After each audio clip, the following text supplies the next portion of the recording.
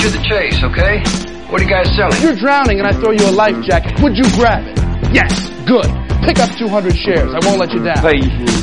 Pay that man his money. Ask them how they'd like to see 30, 40% returns. What are they going to say? No? I don't want to see those returns? Where's the money, Lebowski? You're going to make a lot of money, right? Be aggressive. Learn how to push. Show him a 3% return, and I'll trust you to watch his kids for the weekend. I'm a big fan of money. Move around. Motion creates emotion. I did not know this. That's it. I'm done. Hello and welcome back to Stacks and Jacks. I'm Tom Howell. Leanne on the board. S&P futures up after last week, 64.75. So big move here this morning. NASDAQ futures up 200. So we're trying to bounce back from the last week's sort of debacle. Worst day and worst weekend in like a really long time, like years and years and years. So we're trying to bounce back. We'll see if we do. We had our crypto hit under about 17,000 on Saturday, and it has bounced back. So everything's sort of bouncing back here. Speaking of bouncing, do we have Mr. Brennan with us? I'm good this morning, Chief. How are you? Good. How are you, bud? Good. Other than being a little hot, what do we got to endure this for one day, and it's supposed to get a little better again? Is that the story? I think it's supposed to be hot like this for a couple of days. Well, we're over in Michigan, so we know it's going to be hot today and maybe tomorrow. Yeah, we had a gorgeous weekend, though. I don't know if it was. Yeah, it was gorgeous. So I guess we get to do that. Some of my kids were over, and my grandson, and we had a wonderful time down at the beach at the lake, and just enjoying the whole nature thing. So when you guys go to the beach, where do you have to? You go to the smaller lake? You go to Lake Michigan? We have a small lake, part of our development. It's about a 100-acre lake, and no power boats on it. It's just like we can go stand-up paddleboarding, kayaking. There's a couple of small fishing boats that people canoe in and things like that. So it's nice. Well, that's a good thing. I think a lot of people have been able to somewhat get away this summer, but the airlines, if you're flying, not so good, eh? Not so good. The more reports I read, that they were totally unprepared for a return to traveling. I know you're not as into this. I don't know, someplace, somewhere, I think we need to do something to somebody, Brendan, one of these big companies. And I'm not, the last thing you want to do is waste money and resources, which constantly, like arresting people and putting them in jail and going after companies and things like that. But didn't we just give these people like zillions of dollars to pay people while they, so that this wouldn't happen? What'd they do, make everybody retire and lay them off? The whole idea was the airline industry was too big to fail. You didn't want them to go into bankruptcy and go out of business, so you gave them a lot of money at the pandemic crisis to get through the crisis. And they laid off a lot of pilots, they laid off a lot of staff, not anticipating when the turnaround was going to happen or be prepared for it. And now they're caught short-handed. I don't know that they didn't anticipate. I just think they didn't care. They saved their own paychecks and made a lot of money during the pandemic. When you know, the idea that after the pandemic for 2 years, airlines fighting to buy another airline and they have the money to do it, and yet there's not enough money for pilots. There's something wrong here. Something like really wrong. I can't put my finger on it, but something's wrong.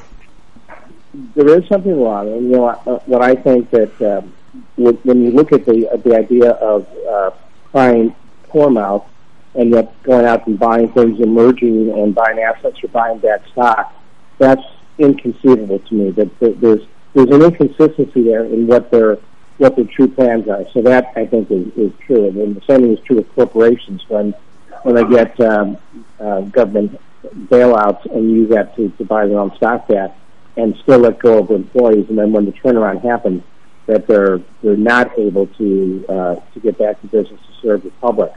That's wrong. And you know there should be. I agree with you that there should be penalties for that kind of behavior. What can you do? What's the crime other than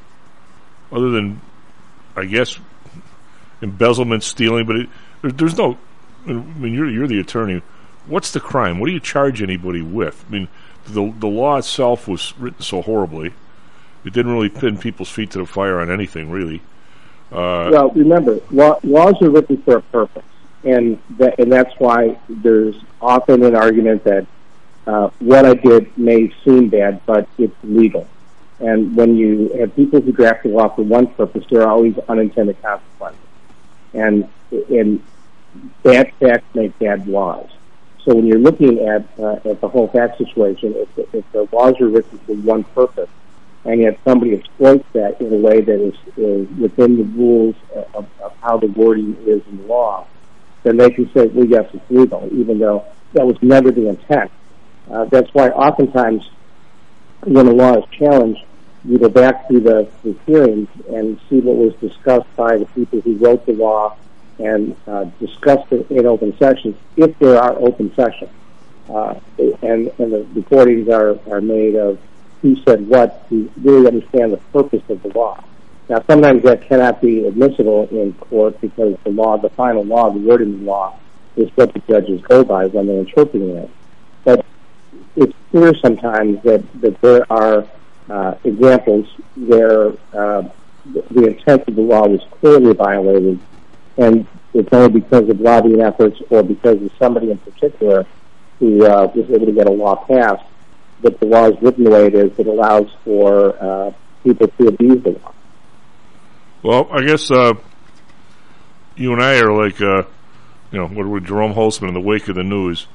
What makes you think, and this is where you and I have clashed a little bit, what makes you think it wasn't the intent of the law? I mean, you and I would think it wouldn't have been. But what makes you think it wasn't the intent of the law to save all the higher-ups in the airlines and all those people, and nobody really cared about the pilots? Oh, no, I agree that it could very well be that the people who drafted the law were carving out exceptions or making the language so vague that loopholes were easily exploited.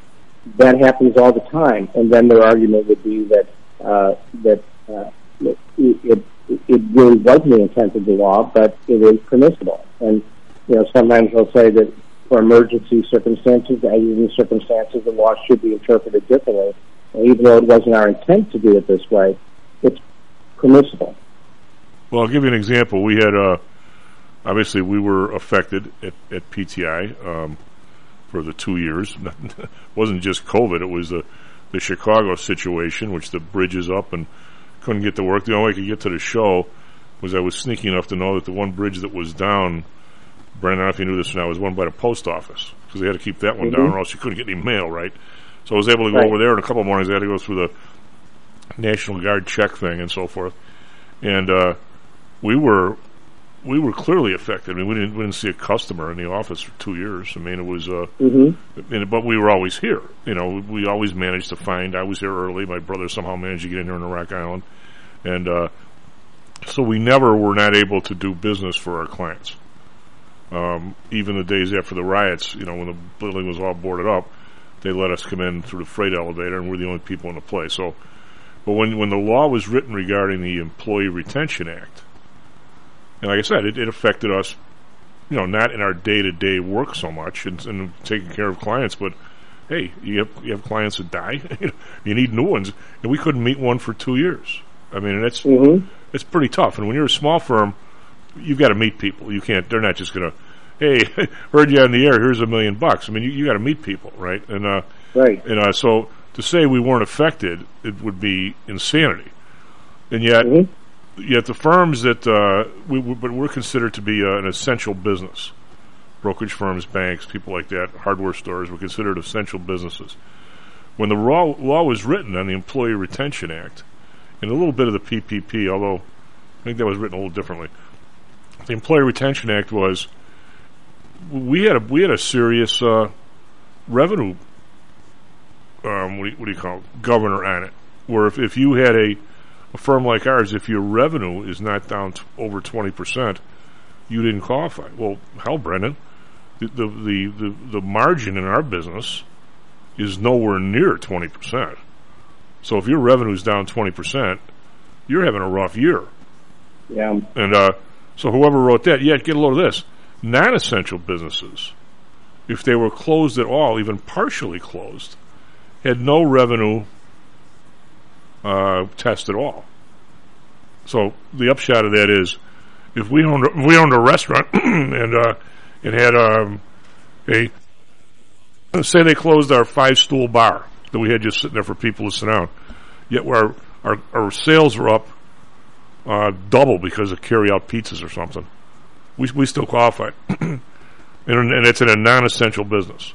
Yet in an essential business, if your revenue wasn't down 20%, like the poor people over here at Lakeside Bank, they always had some person, they always had somebody in a cubicle to take care of you, Fannie or somebody, they're terrific people over there, and they always had one or two people at the counter, even though the place was boarded up, so they could do their business. Mm-hmm. You can't tell me their revenue wasn't down. I bet it wasn't down 20% because no, I mean, yet if there was a restaurant in the building running out with sandwiches and doubling their stuff, but they had one booth they couldn't use, they're partially shut down.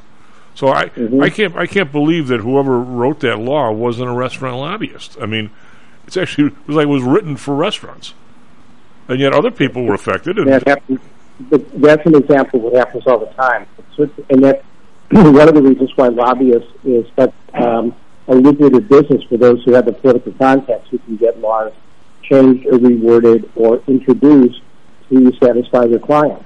You're right on point. The laws are written in ways to benefit certain people, and to disengage others. But an essential business, you would think if you were a fourth grader that if anybody was going to get a break better than the other guy, not anybody should, I don't think, the essential business should get the break over the non-essential. So if you got some hardware store that you want to stay open because people need it, boy, I can't imagine a 20% revenue test on a hardware store that has a lease and everything else. How the hell does that guy stay open if he's down 19%? Yeah, when you look at the margin, the profit margin of some businesses, they're nowhere near 20%. So that I understand your point, and I agree with you completely. If you're looking at a 20% loss in revenue, their doors are shuttered and will never open up again because they're probably in bankruptcy if they still have obligations that they won't be able to meet.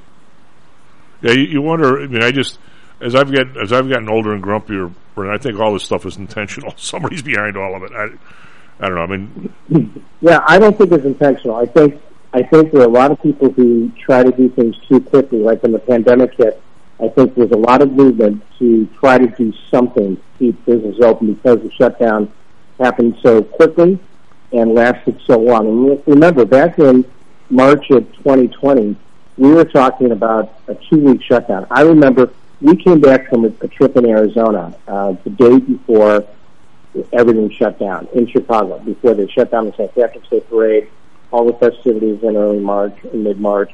And at that time, they said, we're doing this for 2 weeks because in 2 weeks we expect the virus urgency will have passed.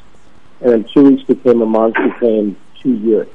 And so I think it was a big movement to do something because of how draconian the shutdown was and how many people were affected. And I do think that there were some people who, in trying to do something, did not think through all the implications of the laws that they were enacting. And it led to a lot of discrepancy and a lot of bad implementation of the laws. Well, it really was, and you've been on the show long enough. I mean, I say this every day. The worst thing about inflation is the fact that it's uneven. I mean, you know, there were people. Who was the? I was going to say something nasty, and I'm glad I didn't. The lady who wrote the book on the new monetary policy. Of course, she's on Biden's Council of Economic Advisors, which to me is an absolute abortion. But that's another story. About how it just doesn't matter. It's sort of money out there. We haven't had any problem with it over the last 20 years. So what's the problem? And I think there were people lobbying for just helicopter money. It really was just helicopter money. They just wanted it out there. So if you were to say that, Brendan owns the trash pickup service for Naperville or someplace, and guess what? You're not going to miss a day. You're not going to miss a week. You're not going to miss a check. You're still picking up the trash every day and paying your people. That somehow you would get this massive check to pay all your people and basically pocket the dough. They would have said really on the economic side of it, so what? It has to go somewhere. Might as well go to Brendan. So a lot of it wasn't. That makes perfect sense. I think if there is things like that, it should go to me. Oh, absolutely. I mean, I get that. But I'm saying there was no carve out that said, wait a minute, if your revenue is not down at all, what are we doing here? Or whether if you got if you got a government contract, it's still good. Why are we? But the point, I think some economists would say, what's the difference? Just let it go. Because if we don't give it to them, we got to give it to somewhere else. Because we got to get this amount of money out there. Was there? That's right. If we can't do that, we're going to open up a helicopter. I almost said State and Madison, but that's not the middle of town anymore. I guess you go to the west side. Huh?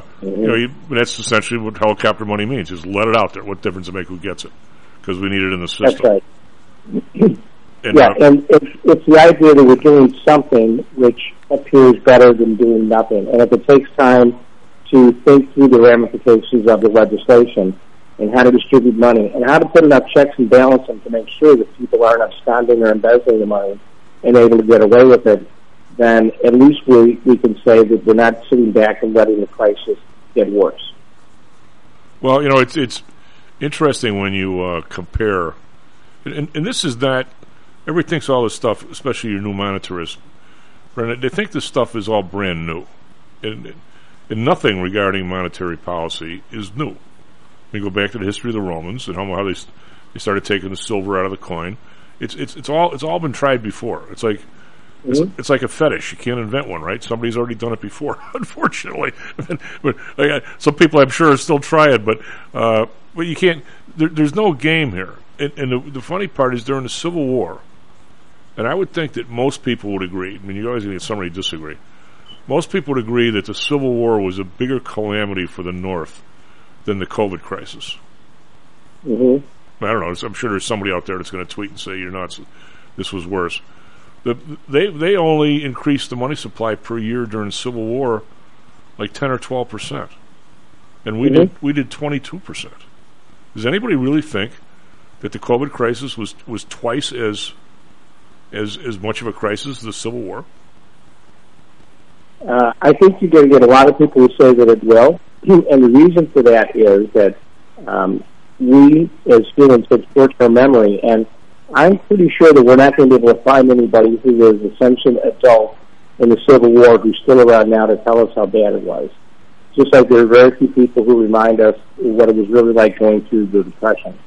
And the old saying that this isn't the hardest thing that's ever happened, but it's the hardest thing that's happened in a long time. We don't know how to compare different ages. It's like comparing baseball players. Was Willie Mays better than Mike Trout, for example? Well, how many people remember Willie Mays? I do a little bit. You do a little bit. Now. Don't. Hey, wait a minute. Well, don't make yourself too young here. You remember him. You're right. Did you ever? Right. But you ever see him play? I don't remember seeing Willie Mays in 1954 at his prime compared to Mike Trout now. I do remember the old Willie Mays, which again changed my view. Seeing Willie Mays in 1965, 1967 is not seeing the same Willie Mays in 1953 or 54, and comparing the 67 Mays to the 2020 Mike Trout, for example. It's an unfair comparison. But my point is that the longer we get away from what it is that we're comparing, the easier it is to forget and think that what we're going through now is the worst. Because we are experiencing it right now in real time and going through it or in recent memory. So it seems like it's a lot worse. But if anybody... think of it is, though, Brent. Civil War, you got to really... But the Depression, I mean, you and I, our parents, and certainly our grandparents, could tell you about it. I mean, and it was... We start talking about, 12% unemployment rate as being horrendous.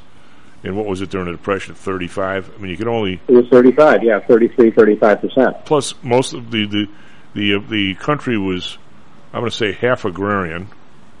So you don't count those people. So it really was probably more in the cities. Did you ever see pictures of people living in like the Italian section of New York during the Depression? Now they'd have a basement, and there'd be like 15 kids sleeping in one room. They had no parents. Right. And it was light years different than. I mean, I don't think anybody could even conceive of that today. I can't. I mean, I can't. Right. You're right. So when we're comparing calamities, it's hard to look at cross-generational comparisons. And I do think that there are times in our country where we have gone through worse than we're going through now, both financially and societally. We just don't know better. This is the worst it's ever been because this is the worst that we've experienced, and it's the worst we've experienced in a long time. Yeah. Well, I mean, certainly. I mean, think about it. And you and I both remember what the inflation rate and what the interest rates were like back in the Carter administration, in the late 70s, early 80s. I'm going to say, living through both of them, Brendan, not one of those years was as bad as this year. Not one, in terms of the real numbers. I think it got to like 12 and a half. I think last year here was 16 or more. And they're not even counting the housing yet, which is bizarre. Mm-hmm. Which is, I think the somehow or another the people in power. There was a. I don't know. How can I say this? I think there was a big difference. Even people like Tricky Dick, and I mean, when he knew he was wrong, the guy resigned. And there was never anything in the man's background that said the guy was a crook. He never had children that were overseas making dough. He didn't have bankruptcies in his background where he stole dough from everybody and owed money to everybody. It was a whole different program between like him and Jerry Ford, who I don't think anybody ever had any. Anybody ever think the guy ever stole a dime? I mean, the guy had a right. I mean, John Kennedy, they had money. They didn't have to steal it. Right? Mm-hmm. I mean, so there was a... I don't think any of those people, and I could be way out on a limb here, ever had the balls, basically, to say, you guys screw with the CPI numbers to make me look good. Mm-hmm. And yet now people they don't hesitate to ask that, I don't think. Or else the people in the bureaucracy just do it because the wind is blowing from Vichy and they got their finger up in the air. I mean, it's, you know what? When I was at the CBOE on the board and I was a market maker and all that stuff, if all of a sudden there was a tone change in the policy of the people at the top, and these were good people, they weren't bad people. Duke Shevard, Chuck Henry was the salt of the earth, the guy president of the place. They were good people. Bill Flourish was a vice chairman. I mean, my friend to this day. I mean, these were good people, and yet if there was a policy change where all of a sudden we weren't supposed to go after big firms or something, if that just was kind of a little bit of a policy change, it blew through the place like the winds from Vichy in Casablanca. You know, you could put your finger up in the air, lick your finger, put it up there, you could feel the wind change.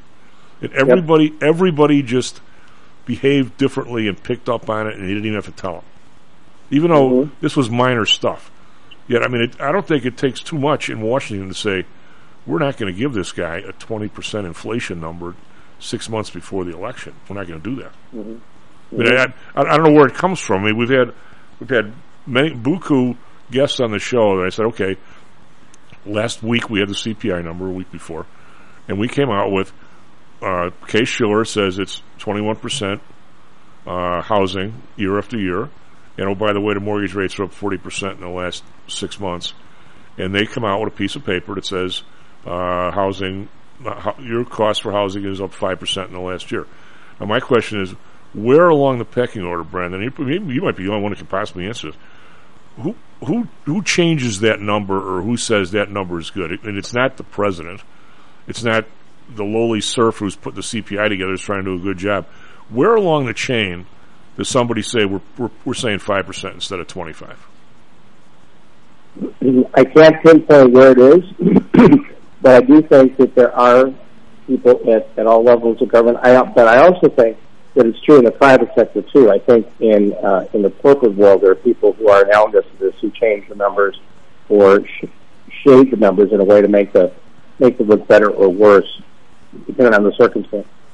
But someplace there is somebody, and you know, your point is that you want to be unable, from the government standpoint and from the corporation standpoint, you don't want to know who that person is, because that has accountability in somebody who could be charged or criminally found liable for something. So you don't want to have the guy. You don't want to be the guy holding the smoking gun in the room when you go back and check this. So it is subtle, and I think that there's somebody probably at the staff level, and when you're talking about the federal government, there's somebody at the staff level who may have been in the room with the highest levels of government officials who say, this looks really bad. Is there another way to look at this? And that question alone will have some people putting their thinking caps on and saying, well, we can look at it and justify it this way.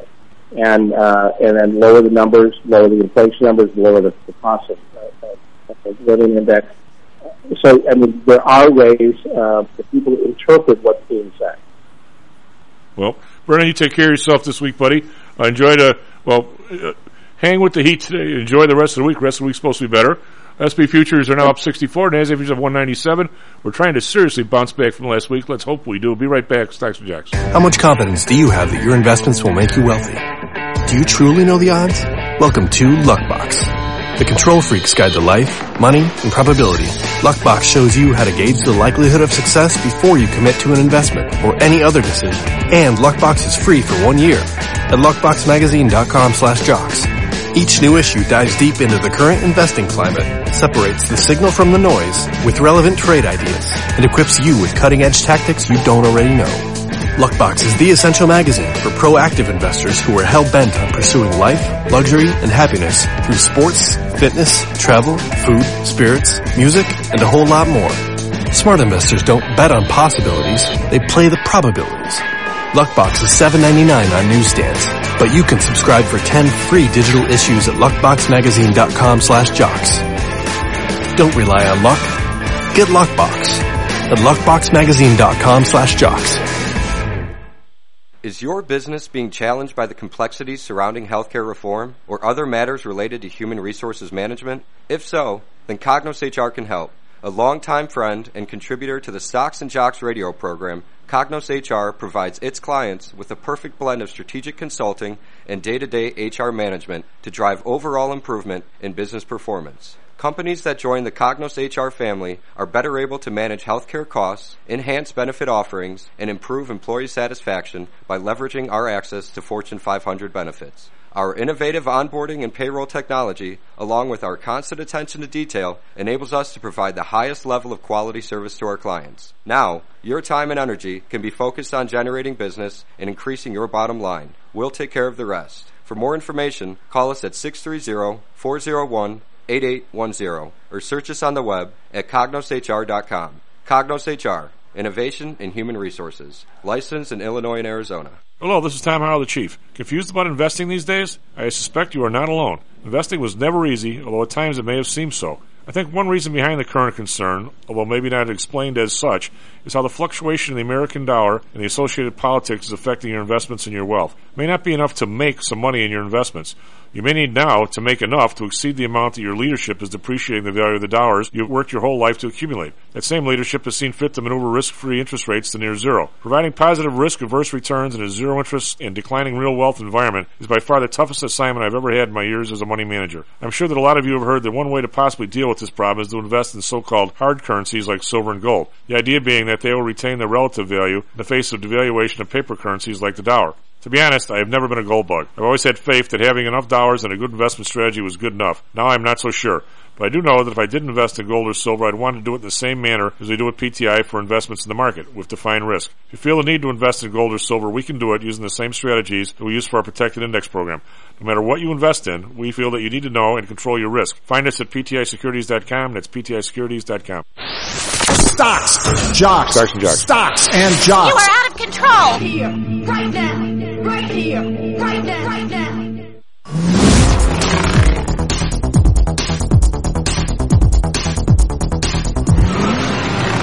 Hello, North Bank Stocks and Jocks. I'm Tom Howell. Eliani on the board. SP futures up 62.50. NASDAQ futures up 191. I've got a sea of green on my machine today, which is a unusual look from last week. Dow futures up 443. Over in Europe, we've got the DAX up 100. That's 0.7%. FTSE up 53.7%. Back around a little more though, up 70, which is 1.2%. So they're leading the league over there. Asia had the Nikkei up 475. That's 1.8%. Shanghai down 8.3%. Hang Seng up 395, 1.9%. 21,559 is a whole number there. Again, they were over 29,000 a year ago, but they're trying to make a move back today. On Friday, kind of an inside day. Dow was down 38, S&P up 8, NASDAQ up 152. So the NASDAQ was actually a nice day Friday, but the week was not good. Bonds were up 5 basis points, 3.29. The Bund up 11 basis points, 1.78. Japan up 20 basis points, 0.43. You have to ask Joel what's causing that. That's a big move. They must have actually made a move on the Treasury stuff over there. Oil up $1.71, 109.70. Brent up 101, 115.14. Natural gas down 29 cents to 6.64. An incredible drop from the 9.20 of like 2 weeks ago. RBOB up 12 cents, but still 3.92. It was up to 4 plus last week, and it didn't come down at all at the pump in Chicago, at least that I saw. Gold down $5, 18.35. Silver up 3 cents, 21.62. Copper up 2 cents, 4.03. As the metal markets remain very quiet, considering the inflation numbers. Crypto, Bitcoin up 1,000 to 21,067. It traded down to like 17,000 on Saturday, and it's bounced back pretty good. Ethereum up $44, 11.47. It's trying to make a stand here at this 20,000 number. We'll see if it does. What do you got for us? Traffic, weather, sports. Thanks so much, Chief. Good morning, everyone. Currently June 21st, 6:35 a.m. Let's start with baseball. Cubs had a massive loss to the Pirates last night, 12-1. White Sox beat the Blue Jays last night, 8-7, and Diamondbacks lost to the Padres last night, 4-1. Looking at weather in Chicago this morning, we have another heat advisory. Currently 74 degrees, sunny with a high of 100 and a low of 70 tonight. Looking at weather in Phoenix, currently clear skies, 78 with a high of 107 and a low of 78, so please be mindful of the sun that day as well. Today as well, rather.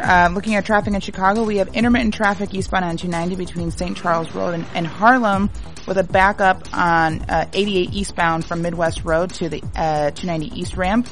And then traffic picks up again on 290 between California all the way to downtown, approaching the 290 I-94 construction intersect.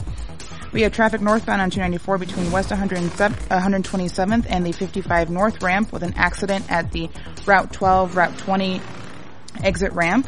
We have traffic eastbound on I-90 between the 294 South, Tri-State ramp, and Lawrence. We have traffic eastbound on 94 between North Racine and Canalport. Traffic westbound 94 between 59th and West Ontario. And finally, traffic northbound on 55 between Route 171 and South Damon. Back to you, Chief. Do we have Mr. Joel? You sure do, Chief. How you doing, Chief? Pretty good. How are you? For you today? Yeah, it's you know what? It was such a nice weekend.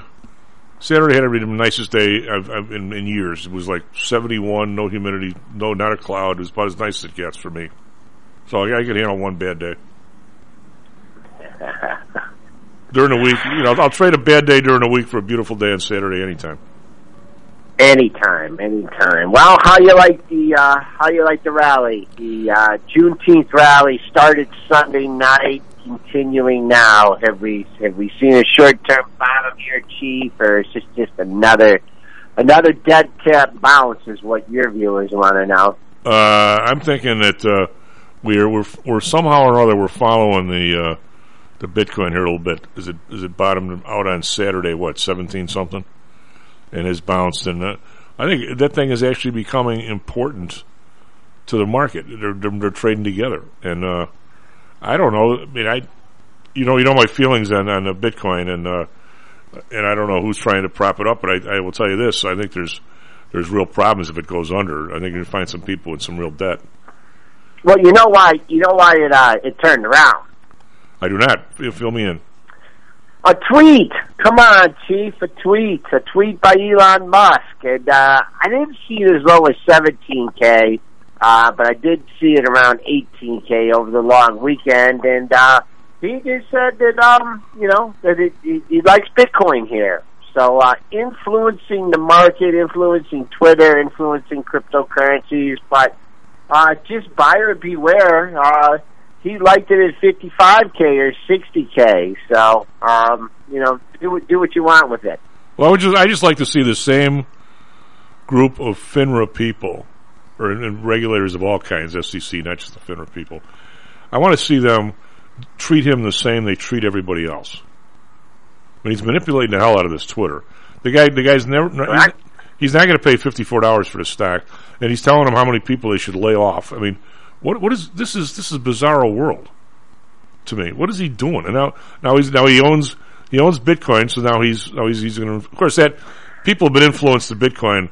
Have you ever seen? Well, you and I weren't alive then. This has to be a 1927 pump and dump. Everybody who buys the damn thing runs on CNBC and tells everybody else to go buy it. If you did it with stock, you'd be in jail, right? Yes, and. It was supposed to be an inflation hedge. Now we got inflation. That's not a hedge. People are not supposed to hodl. They're not supposed to, hold on for dear life. They're not supposed to sell. Well, you see what happened with that. I don't know. I mean, I think dealing with credit cards, dealing with your money, dealing with your finances. It seems that there should be some kind of digital currency, right? Isn't putting your Visa in MasterCard? Isn't that a form of a digital currency, right? You're not using cash, so there is some kind of use.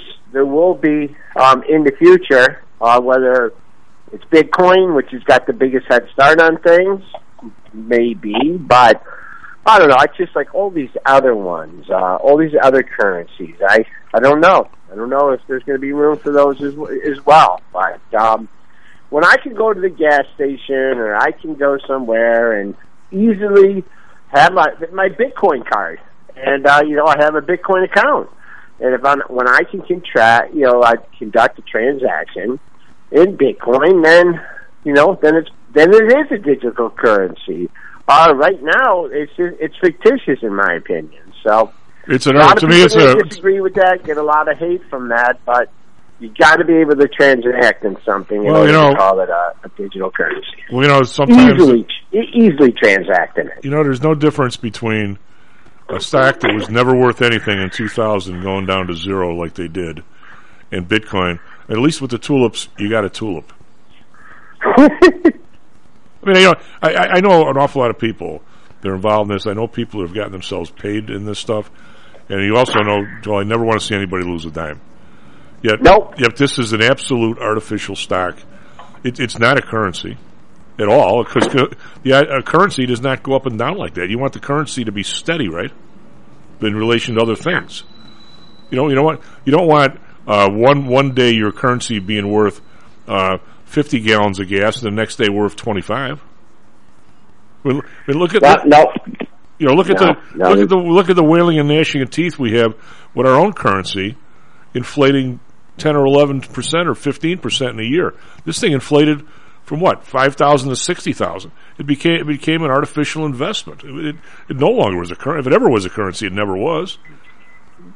Yeah. It caught a bounce, right? I mean, you can trade it technically. You and I could be on here for 6 more hours to try and figure out the fundamentals, and that's not going to happen.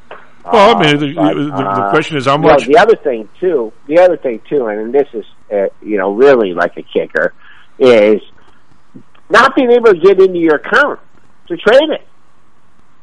Going to a brokerage firm. I mean, as much as you don't want to look at your investments and your money going, on bad days, at least you can log in and see how much money you lost. A lot of times, the South Sea Exchange, shut down, no transactions. I mean, come on, give me a break. I've heard rumors that people have gotten their Bitcoin hacked pretty dramatically. I mean, the idea that if you forget your password or something, that nobody steals it. It doesn't have to go to the treasurer. I'm sure in Michigan, if you lose an account at a bank, it goes to the treasurer someplace in your name, right? You don't. Correct. The bank just doesn't get to take it. These people are telling me that nobody takes it here. I'm not that naive. That nobody's behind the curtain at this place. It started at a time. It started a while ago, right?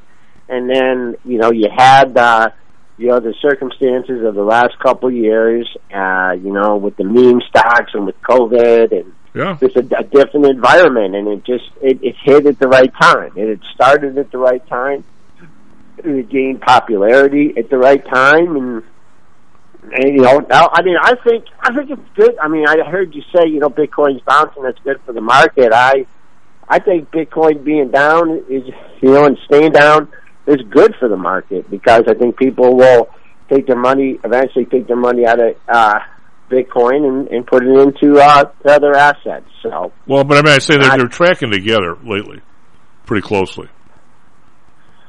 Well, I mean, they have the market is sold off. It's definitely not an inflation hedge. We know that. Not sure what it is, but we know what it's not. Well, what do you make of College World Series? They got some good teams in there, but the best teams aren't in there. You know, Chief, I have to say I've kind of been out of it in the sports world over the last few days. Unfortunately, my mother-in-law passed away. Oh, really? I'm sorry to hear that. And, so it's been a lot of family time. Just kind of getting back to the markets and sports today. So, well, she's been your wife has been on the air. She's not just your wife. She's been on the air. She's a guest of the show and close to us. Yes. So I feel bad for her and you. Yeah, and I just thought,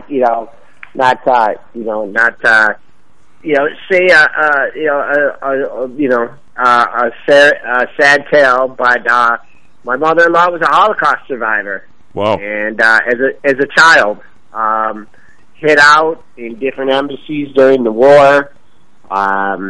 Just you look at the view of everything that's happening in the world right now and everything, and that period was a long time ago. It's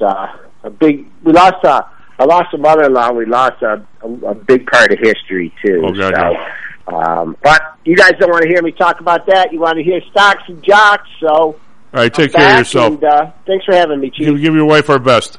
SP Futures up 62, NASDAQ Futures up 189. Back Mr. Kenny Polcari.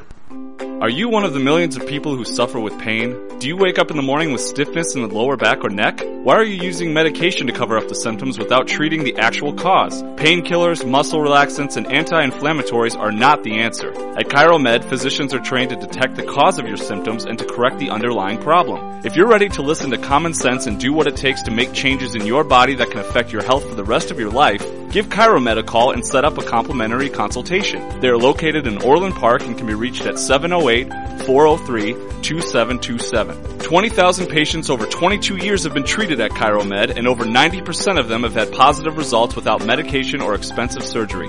Isn't it time you did something good for your body too? Give ChiroMed a call, 708-403-2727. That's 708-403-2727. Let's get you pain-free and living again. Hi, I'm Audrey Johnson, an owner of HomeSource Realty and a frequent contributor to Stocks and Jocks. If you're nervous about the stock market and considering diversification, or are looking for a rate of return way better than your banks, consider adding rental properties to your portfolio. Whether it's a condo, single family, or multi-unit building, I can help you select a property that meets your financial needs. Call or text me at 708-349-3456. That's 708-349-3456, or visit my website at myhomesourcerealty.com. That's myhomesourcerealty.com. Interested in promoting your business to a high-end audience comprised of entrepreneurs, traders, executives, and the everyday business person? Consider advertising on Stocks and Jocks. With a devout listenership covering the Chicago market along with a vast online presence, advertising on Stocks and Jocks may be just what it takes to put your business over the top. For more information, contact me, Matt Weber, at matt@stocksandjocks.net. That's matt@stocksandjocks.net. Stocks, jocks, Stocks and Jocks. Stocks and jocks. You are out of control. Here, right now, right here, right now, right now. And I've been taking care of business every day. Taking care of business every way. I've been taking care of business. It's all mine. Taking care of business and working overtime will help me. Well, welcome back to Stocks and Jocks. I'm Tom Allen. She's Ariel on the board. SP Futures up 60. NASDAQ Futures up 184. We've got market Dow Futures are up. Let's see, they're up 459. So we're pretty much up everywhere around the world. We did a horrendous week last week, but the worst week in many years. So it's I think we need to bounce back here some. Well, that's what we want to just constantly drain it down. It was fairly orderly. There really wasn't any crash, and it's really done a few things with actually a couple of products. We were just I was just railing on the Bitcoin is not helping anybody, which it didn't. And another thing that really didn't help people is the issue with the VIX. And I just talked to somebody the other day in the has some people that trade the VIX. The VIX is up to 30, but we, for a long time, and I think if you listen to the show, I was a trader in the OEX for like a real long time, so I kind of know some of this stuff. I mean, I'm not the VIX expert that the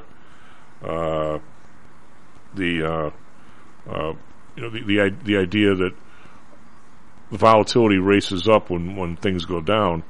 Well, we had some situations like, obviously the crash of '87 and other ones where whenever we started to go down, your VIX would shoot up, and the VIX number got to be thought of as a hedge for the downside, which it really was never intended to be. I mean, it just so happened that in some of the long-term capital things and a lot of these other places, you'd have a VIX spike to 35 or 40. So you could put, and we talked last year about some, 100,000 contracts or 60,000 contracts being done in a VIX spread because somebody thought there was going to be a crash like last November, which never materialized. But I think the spread was like the 40-70 or something in the VIX.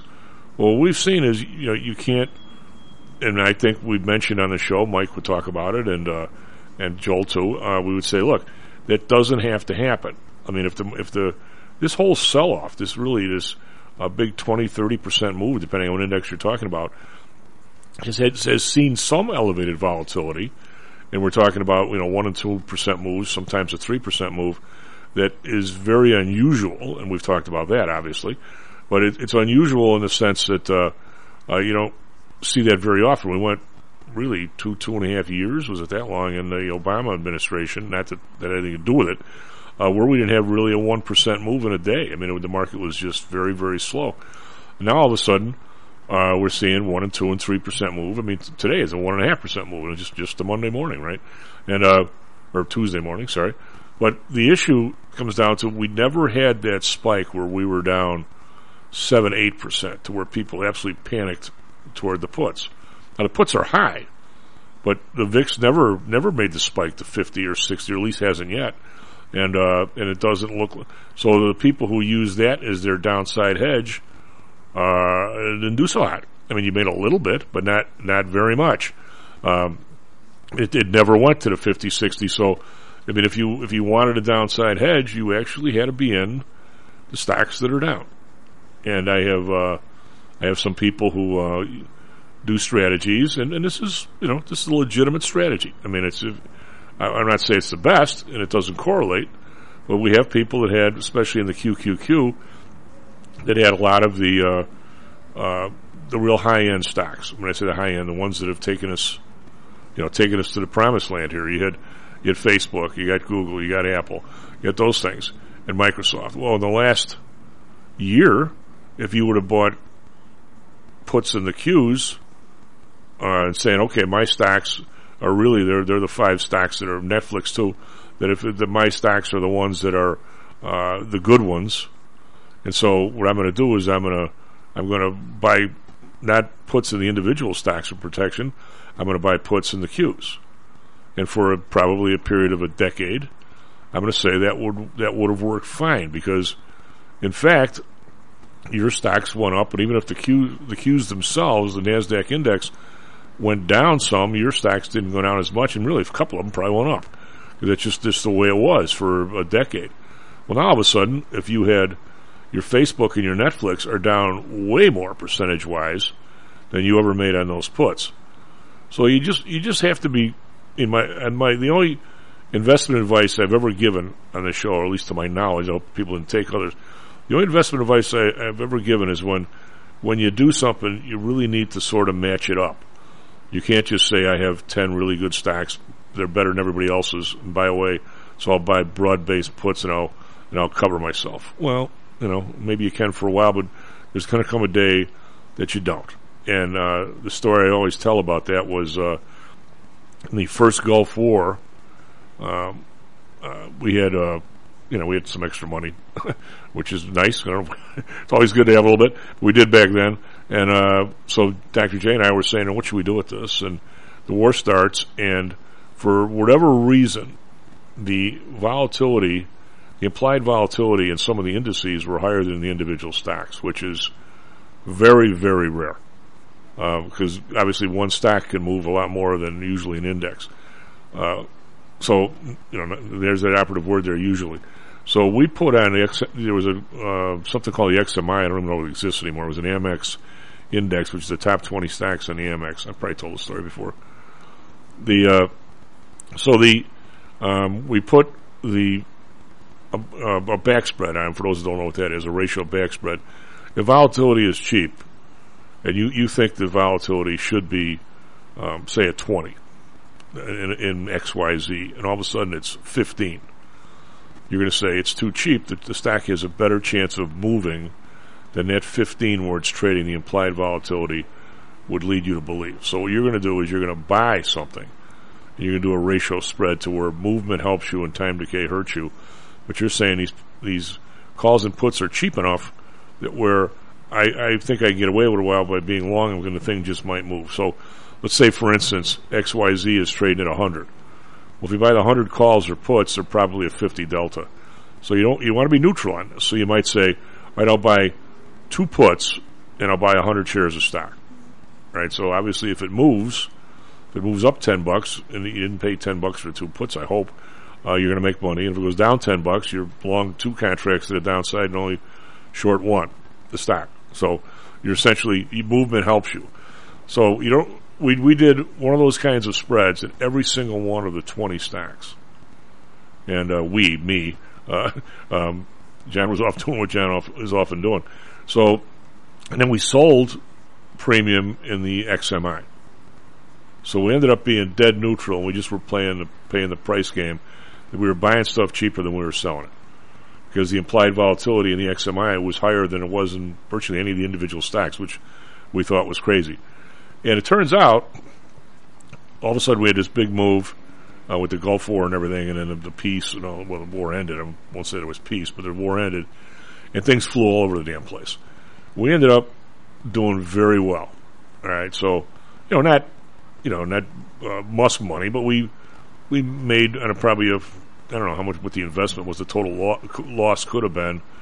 Well, actually, in theory, there couldn't have been a total loss, but in theory, so we made $50,000, say, and it wasn't that big of a deal. Maybe it was 100, but I went back and I looked at all the 20 stocks, as a word of review.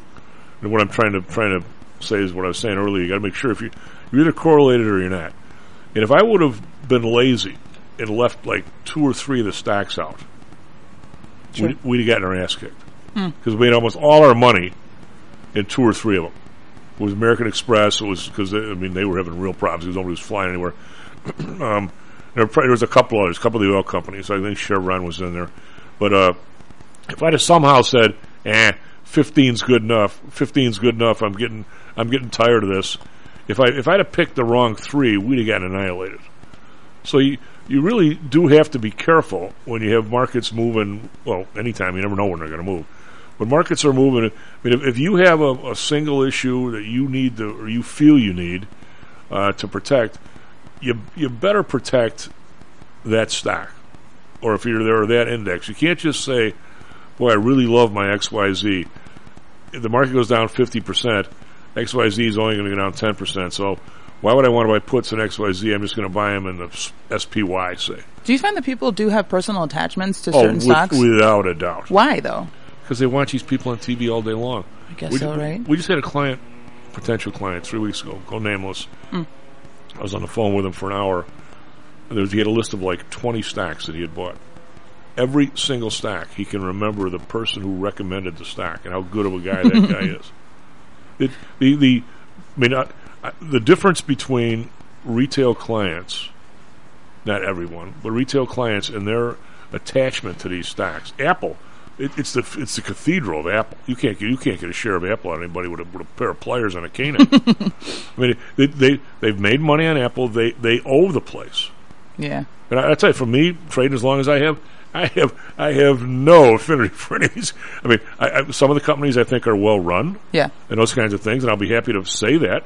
But the idea that I think that I owe them something or they owe me, it's like being a Bear fan. none of the Bear. If I was a Bear fan, they're not showing up at my wake, are they? I don't think so. I always found that very interesting with sports. People are like, I can't believe we lost. I'm like, dude, you didn't do anything.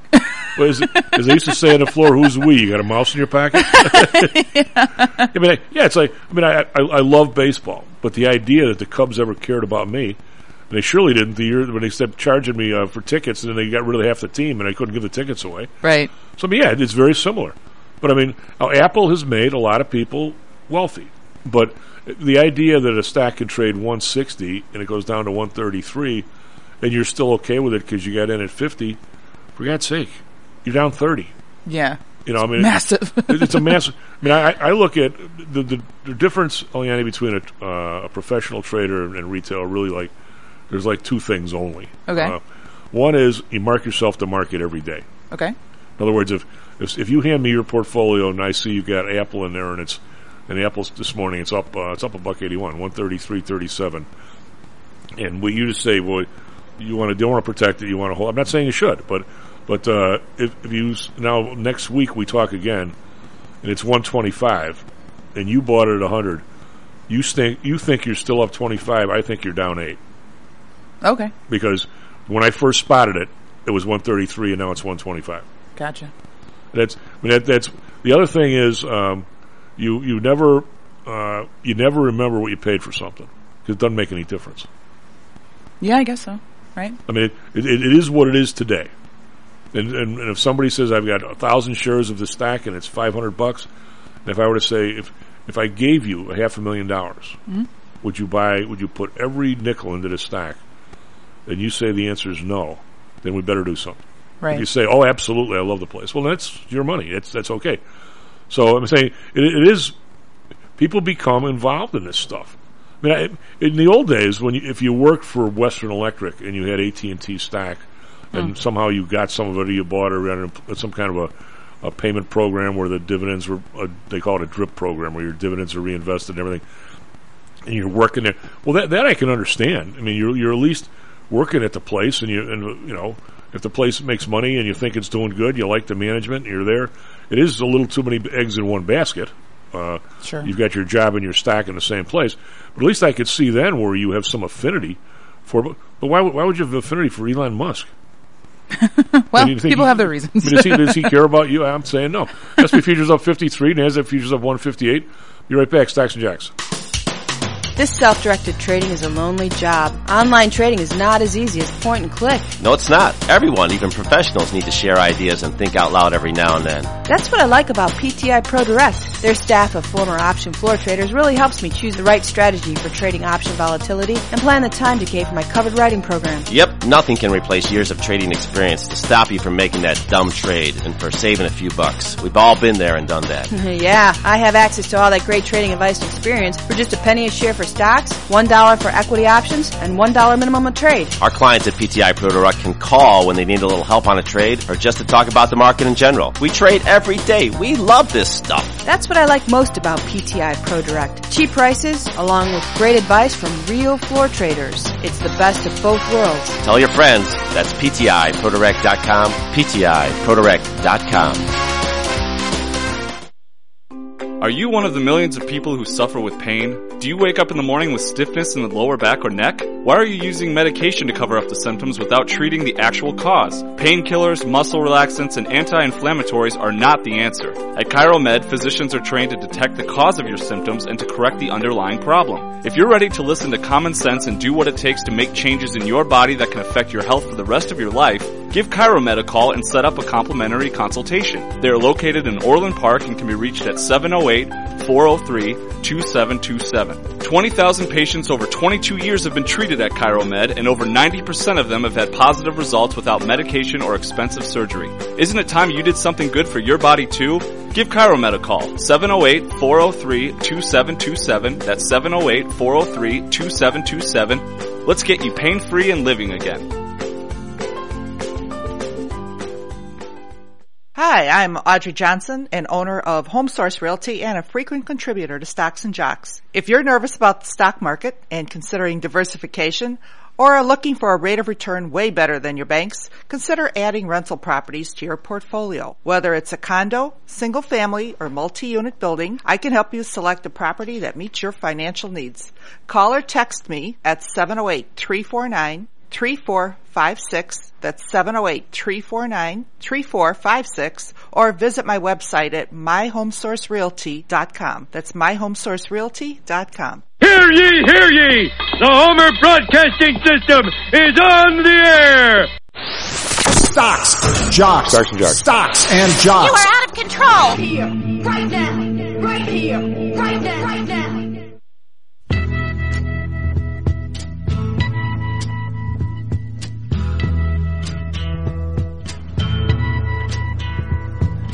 Hello and welcome back to Stocks and Jocks. I'm Tom Howell, Eliani on the board.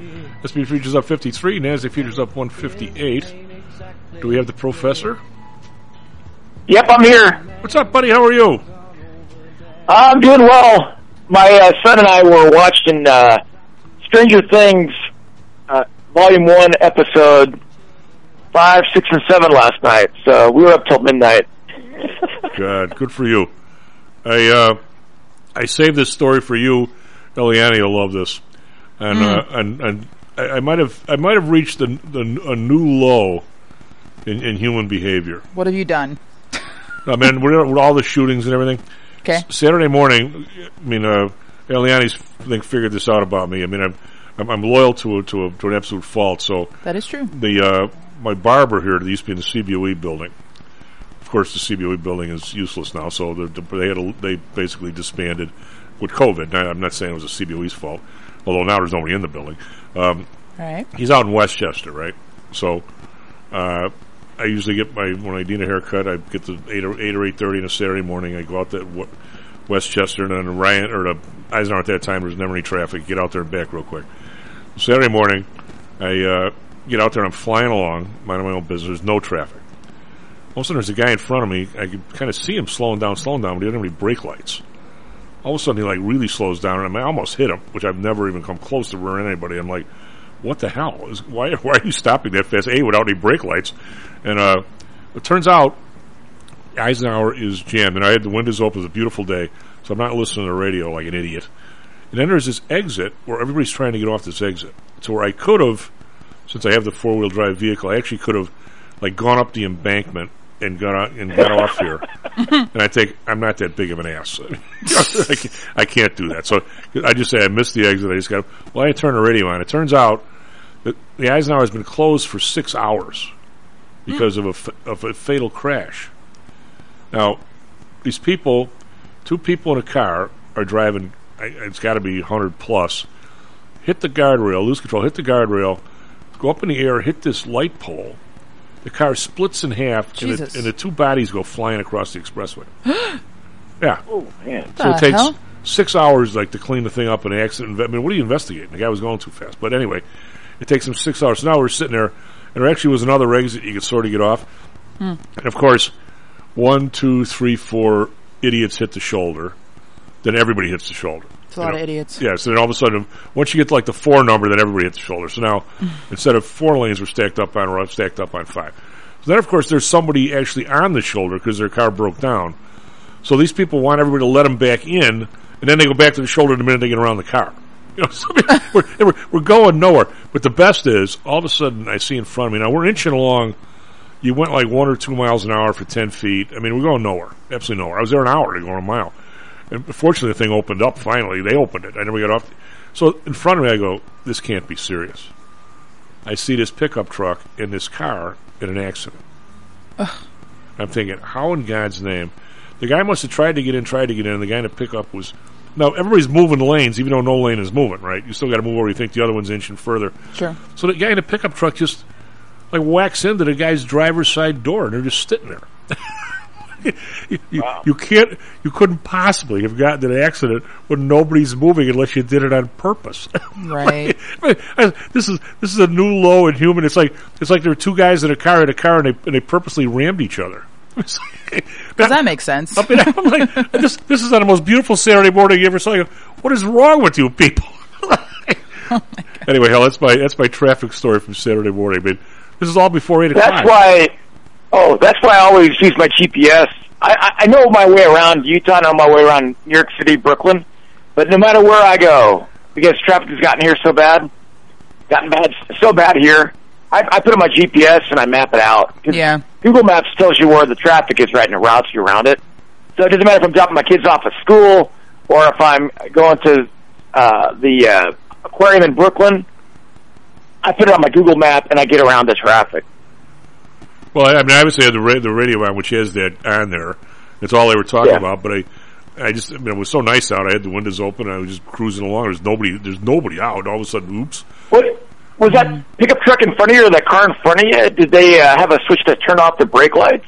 I don't know what they did, but I'm like, the guys. It looks Maybe I know of people who have switches in their cars, and they'll flick that switch. I don't know them personally, but they'll flick that switch, hoping to get an accident, and then get your insurance to pay for it. You know, the settlement. And go with the neck thing and everything else. That's possible. Oh yeah. That was an episode of Wings. Roy used to do that with his car. He'd flip the switch and rake in the accidents. Yeah. Well, I'm not sure if you remember that. Wasn't there something like that on Better Call Saul as well? Oh no, that was a skateboarder that threw himself on a car. That's right. Yeah. We also got to be careful. In Wings, Roy would turn his lights off and induce a crash and then get a settlement. Well, also, you got to be careful if somebody bumps into your back end. They want to steal the car. You never want to get out. Oh yeah, that could be the case too. Yeah. What about that pickup? You know, in Utah, it's crazy, man. We have some crazy drivers here, and I'm turning left into my kids' school, and it's a pretty busy east to west road. And in Utah, you have these really wide east to west roads, and then you have like highways going south and north. And you try and turn left, and these cars don't slow down, man. It's like they want to hit you. Oh. Yeah. It's crazy. Well, I actually had to replace my brake light switch on my 66 F85 Oldsmobile. You mean your house? Oh, wow. But you know, it was the easiest thing in the world. Your brake pedal. This is how simple cars used to be. I bet it's still the same thing. You know, behind your brake pedal, there's a button switch. When the brake pedal comes up, it compresses the button and actually turns the brake lights off. They're normally in those cars, they were normally in an on configuration. And when the brake pedal came up, it compressed the button and actually turned them off. So as soon as you push down on the brake, the button popped out and then went back on. So after, 5 years, they wouldn't work. And the thing cost those days $7-8. I got on the dashboard when I was still limber and unscrewed the old one, put the new one in, put the wire in, and it was good to go. Took me 10 minutes. Pickup trucks are pretty easy too. I had a '68 Ford pickup truck. It was a 4x4. It weighed about 8,000 pounds. Oh yeah. And every month I had to adjust the dwell and the timing. Otherwise, I was going to get 3 miles per gallon instead of like 9. Yeah. Did you have the timing light and everything? Well, I had it in my truck. I had the timing light behind the seat. Yeah. And every month I'd pull into the gas station, flip the hood, throw the timing light down there, adjust the timing just a little bit, adjust the dwell, and be off. I did that once a month for like the 3 years I owned that pickup truck. Why would it keep slipping on you? Usually once you set I don't it's know. good to go. I wanted to optimize it, I guess, but it would just keep slipping for some reason. I don't know why. I think you used to adjust things like that in the old days. Leanne, you have any idea what a timing light is? No. It's you hooked it up toward the distributor, right? Yeah. And then on the motor on the bottom there were these marks, or the timing marks. Okay. And when the motor came around, with the strobe light you could actually tell where it was versus these marks. And you were either dead. You ever watch My Cousin Vinny? I have. Where she said the timing is what? Half degree advance or dead nuts neutral or whatever it was. You could actually, if you falls on accurate. Yeah, if you advance the timing, you actually get more power out of it. But then it's harder to start. It's harder to crank. Yeah. And if you're going kind of slow, you would say that your timing was retarded. Not the person was retarded. Your timing was retarded, which means it wasn't advanced enough. So I'm going to guess that your timing would retard somehow, and you had to advance it again. Hal, is that true? Yeah. Yeah, I think if I would have replaced the distributor, I didn't have any money. I think if I replaced the distributor, I wouldn't have to adjust so often, but it seemed like I had to adjust it every month. Yeah, every one of but there actually were timing marks. I don't think that, but I'm sure they're not there anymore. Yeah, I actually used whiteout. I used whiteout to make it easier to see so I could do it quicker. Yeah, because have you ever? I put a white. Yeah. You ever see in a physics class when you have what do they used to call that things where you'd spin it around and you could stop the wave so you just see the wave? A stroboscope. Yeah. A timing light is something like a stroboscope, Eliane. Yeah. Okay. All right. And anyway, we talk about old cars, but they were inefficient, but they were fun and they were easy to. I mean, you open up the hood and you're like, especially when there's no air conditioning, you're like, where is everything? Yeah. It's like, well, the one thing about that 68 Ford was it didn't have power brakes and it weighed 8,000 pounds. So when you wanted to stop, you had to stand on the brake. Yeah. And then what I did at Michigan, when I was living in Michigan, where I had coffee with the guys after work, I built a bracket that allowed me to install a power brake booster on the truck. So I just had to touch it with my big toe instead. Well, I had a 67 GTO convertible with no power brakes, no power steering, and man, parking. Was the steering wheel like 3 feet wide? No, it was. You had a tug. I mean, I was strong enough where I could move it parked, but I mean, yeah. I mean, as my uncle used to say, the worst invention males ever did to let women drive was power steering. Because without power steering, it's a serious pain. And if you're not moving, you can't turn it. And well, in my pickup truck, that 4x4 68 Ford, what I do is I'd always do the pre-steer. I always told people when you drive my truck, make sure you park it in a way that you know you're going to be able to get out without having to turn the steering wheel. Oh yeah, there's no way you can turn that steering wheel is impossible. Yeah, you had if you were parking in a parking spot and you were just facing, you were plugged in there. If you had to just turn the thing without, you didn't have to move much. You could be moving, a foot an hour and the thing would turn. But if you were dead stopped, even me yanking on it, I was a pretty strong guy in those days. I mean, you couldn't turn the thing when you were steady. I'm stuck here now. I live here now. Yeah, but why this thing was a 67? It wasn't like a 52, right? And I'm like, God bless. But the power brakes, still a pretty old car. Oh God. Well, actually one last. Nothing's worse than power brakes that are out. I went to drive my first day driving a cab. I'm driving a cab for Evergreen Park, and all of a sudden the thing clunks out. So the guy goes, "Don't worry, we'll come and push you over to the garage." So Longwood Drive here has these pretty good sized hills. So the guy pushes me over the top of this hill, and I'm like, all of a sudden, I'm heading south on this hill, and I'm pushing the brakes, and they're not working. I had to push them so hard that I thought I was going to break the seat in order to stop. Well, you need that engine. You need that engine vacuum to get that power brake booster to work. Well, the regular non-power brakes are nowhere near as hard to push as power brakes without the assister. I mean, they're like useless. I mean, you got to be King Kong to push those things. Anyway, but he becomes the Hulk. Yeah, he becomes the Hulk. I mean, some of the stuff with the cars. I mean, you wonder how these things even moved, but they did. All right, hell, we bottomed out in Bitcoin on Saturday. Well, at least currently. And it's taking the market right back up. It's about 20. It's about 20K. Yeah, but I think they hit 17 something on Saturday. Oh wow! I'm still not actually convinced. Maybe you can help me. Where do these things? Is there a mark, or do they just trade 24 hours? I mean, now I'll look at this thing and it'll say it's up. Bitcoin is up. I'll get the number today. They'll say it's up $900 from it's at 21,044. But from where? I mean, tomorrow. It'll show us up $900 and it'll be 18,000. Man, I don't know where is the mark on Bitcoin? Well, when I looked at Bitcoin over a longer time horizon, I think I went from like 2015 to the current period.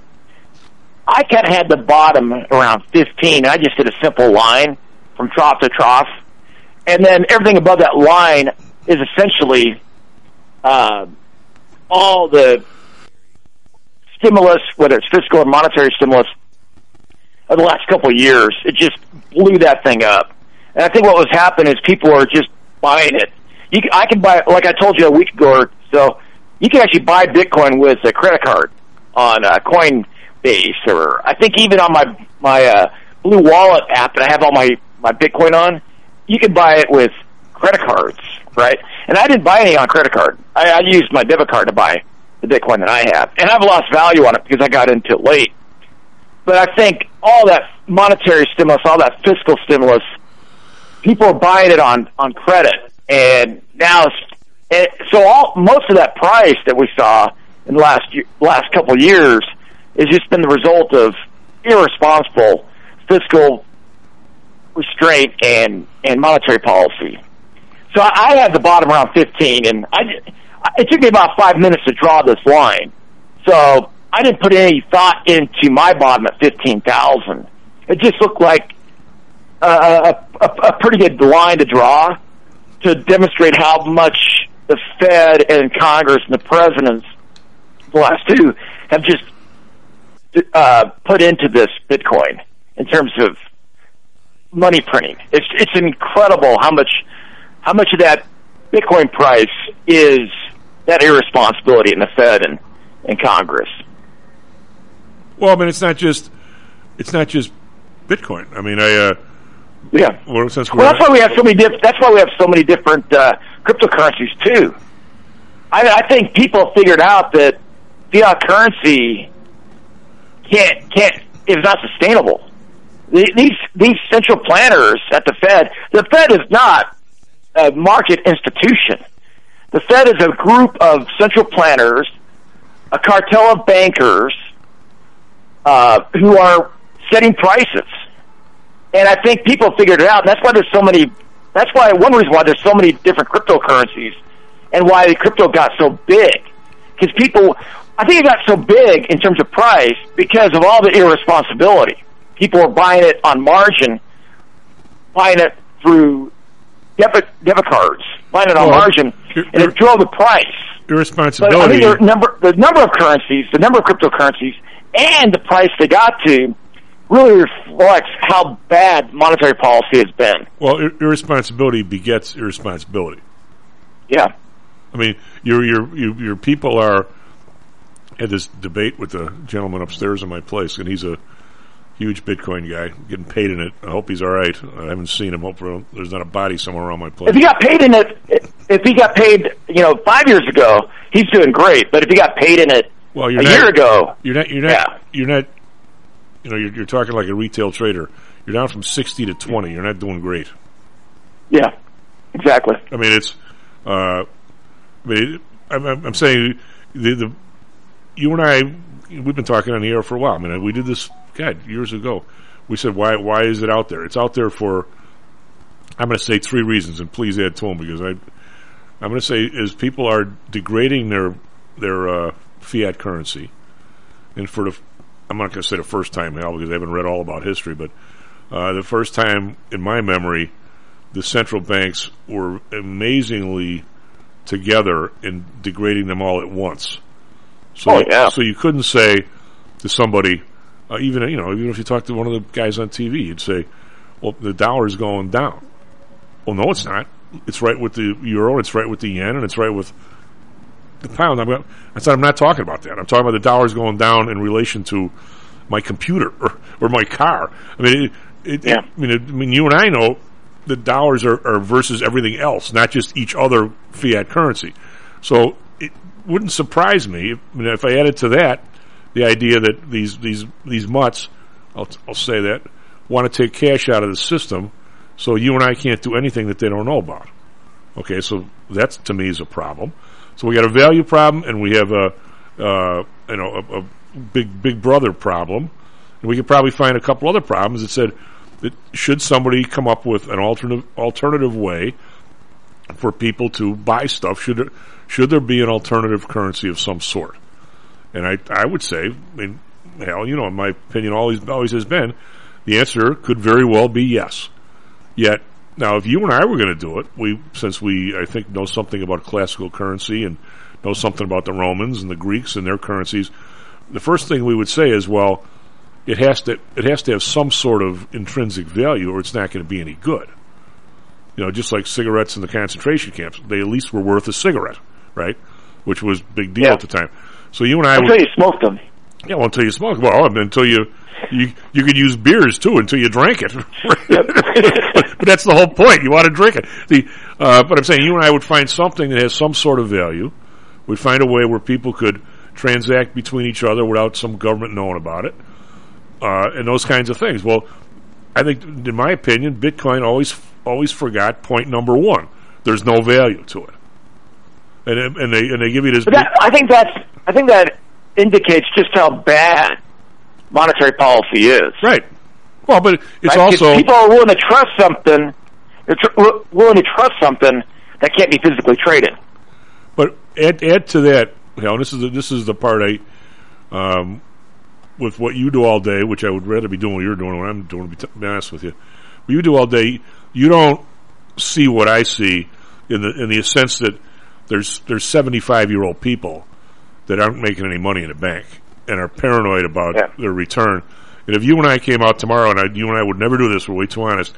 If I were to say tomorrow, and you agreed with me, being a professor, we get Russell to agree with us, that the best investment in the world is alligator eggs and actually whatever the hell they got over in Botswana, and these things are going to the roof because they're a cure for baldness or some crap. I guarantee you, we'd have 15 people call today and say, well, how can I get into these things? Anything that moves up, everybody wants in. Doesn't matter what it is, they don't have to know what it is. They don't have to name of the company. If it's, hence the name momentum trading, right? Because everybody is chasing returns because you can't walk down to the savings and loan, give them your cash and get 3% and go home and relax. You can't do that. And a lot of that is because of this Keynesian idea that savings is bad and consumerism is good, and I think that's one of the problems with the way economics is taught.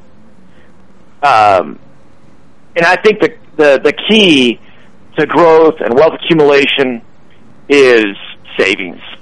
Well, and when there's no savings, the Fed has to manufacture it, has to create it out of thin air, and has to paper over the fact there's no savings. How can you? And that creates the inflation. I mean, I'm sure in your lowest level class, where the first formulas you put on the blackboard, and I'm dating the blackboard, and the blackboard is S equals I, right? Savings equal investment. Yeah. If you've got no savings, how do you get your investment? The Fed has to create it. It has to paper over it. Has to conjure up. That is so sloppy that'll never work over a period of time. You and I know that. Yeah, exactly. Yeah. Because what we're saying here creates the malinvestment and the overconsumption. Well, if you look at Bitcoin, I think one of the reasons why the price is so high is just because of that Austrian idea of malinvestment, right? And when the house of cards comes tumbling down, those malinvestments, we all of a sudden, like, they're obvious to us because the house has fallen down, and so that's why savings is so important, and that's why I'm not a Keynesian. Well, I'm not so sure that's not a Keynesian formula. Yeah, I mean, I'm talking about the actual. There's a big difference, Hal, between original Keynesian economics and original monetary theory out of the University of Chicago and what these guys purported to be today. Yeah. I mean, I don't know what these guys are talking about, but to me, and tell me if I'm wrong, when you look at a bank, the whole idea is that, it's sociological. There's a lot of people that have done well and have money and have saved it, correct? Now, those people want to get a return on their money. This is as simple as it goes, and I've always tried to keep things as simple as possible. Well, there's other people, young people say, Eliani's got a terrific idea of, we don't have any concert venues in Chicago that are decent, let's say on the southwest side or something, whatever it is. And she's got an idea that she can put this place up and she can make money on it, and she showed it other places and blah, blah, blah. Well, Eliani is a person who maybe has the ideas for investment but doesn't have the money. You and I happen to have some money. So the trick is, she goes to a bank, we put our money in the bank pays us money for our investment. They turn around and they lend it to Eliani, who's got the idea, for a little more than they pay us. In the middle, pays for the building, pays for the banker, and the idea is, her idea is good, she makes more than that, she pays the bank off interest and pays us. Everybody, that's how our economy is designed to work, right? What intermediaries, banks do is match up people with the funds with people with the ideas, correct? This is not that hard. You don't need a government to do that. And yet now, I think the way it is going now is that there are so many things that create, so many different policies that create moral hazard in banks.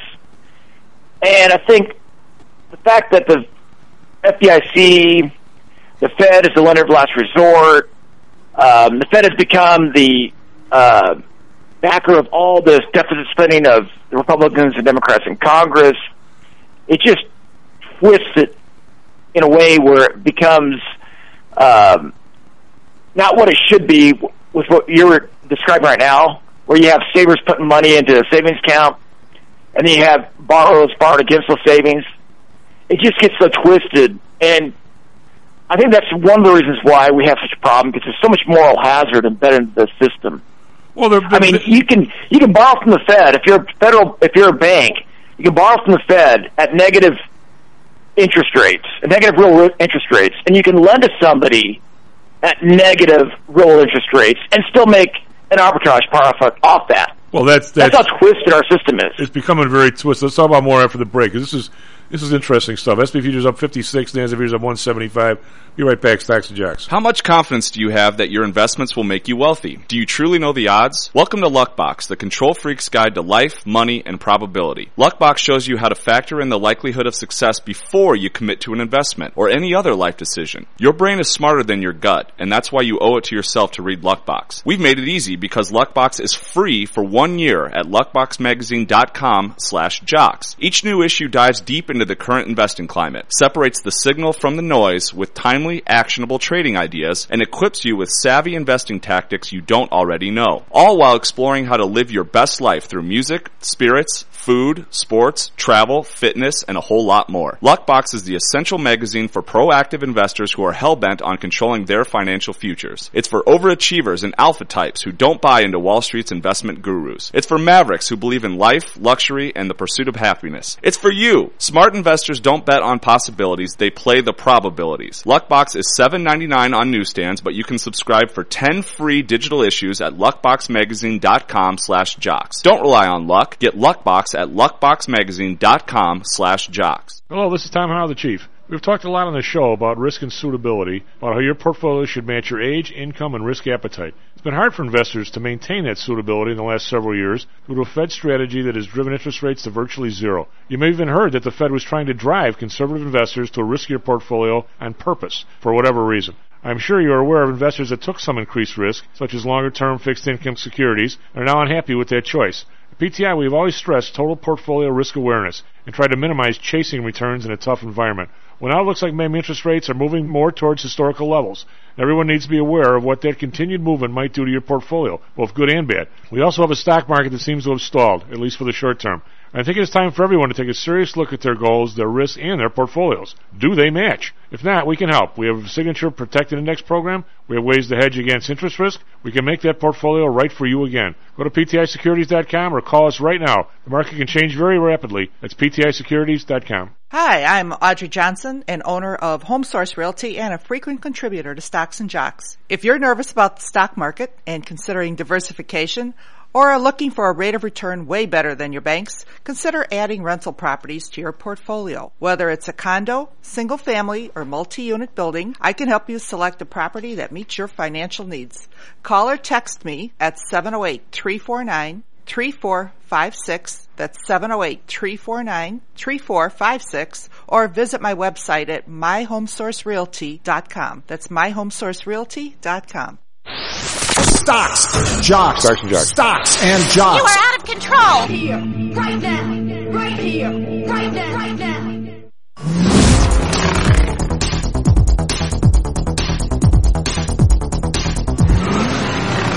Hello and welcome back to Stocks and Jocks. I'm Tom Howell, Leanne on the board. SP futures up 60. NASDAQ futures up 187. Kind of big news of the morning, or other than the market being up, is Kellogg's is going to split into 3 different companies. There's the old cereal company and the Doritos company and something else. They're not Doritos. They're they're Pringles. Anyway, they're split into 3 different companies. The stock's up 445, up trading 72. It's a big move in Kellogg's. Dow futures, get those up here. They're up like 450. They are up exactly. Where are we here? Exactly 420. They were up over 500 when we came in. So we're leaking just a little, but we're still up pretty strong. Over in Europe, DAX up 52. Now, this is down from an hour ago. It's only 0.4%. They were up like a whole percentage point a little bit a while ago. FTSE up 38.5%. CAC down 57. That's a full 1%, but they were up 1.4. So they're slipping over there in the last hour.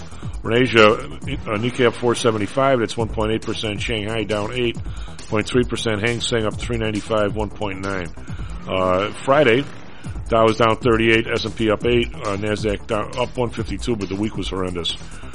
Bonds up 2 basis points, 326. The bond up almost 10 basis points, 1.75. And this one, I have to ask Hal on what the hell's happening here.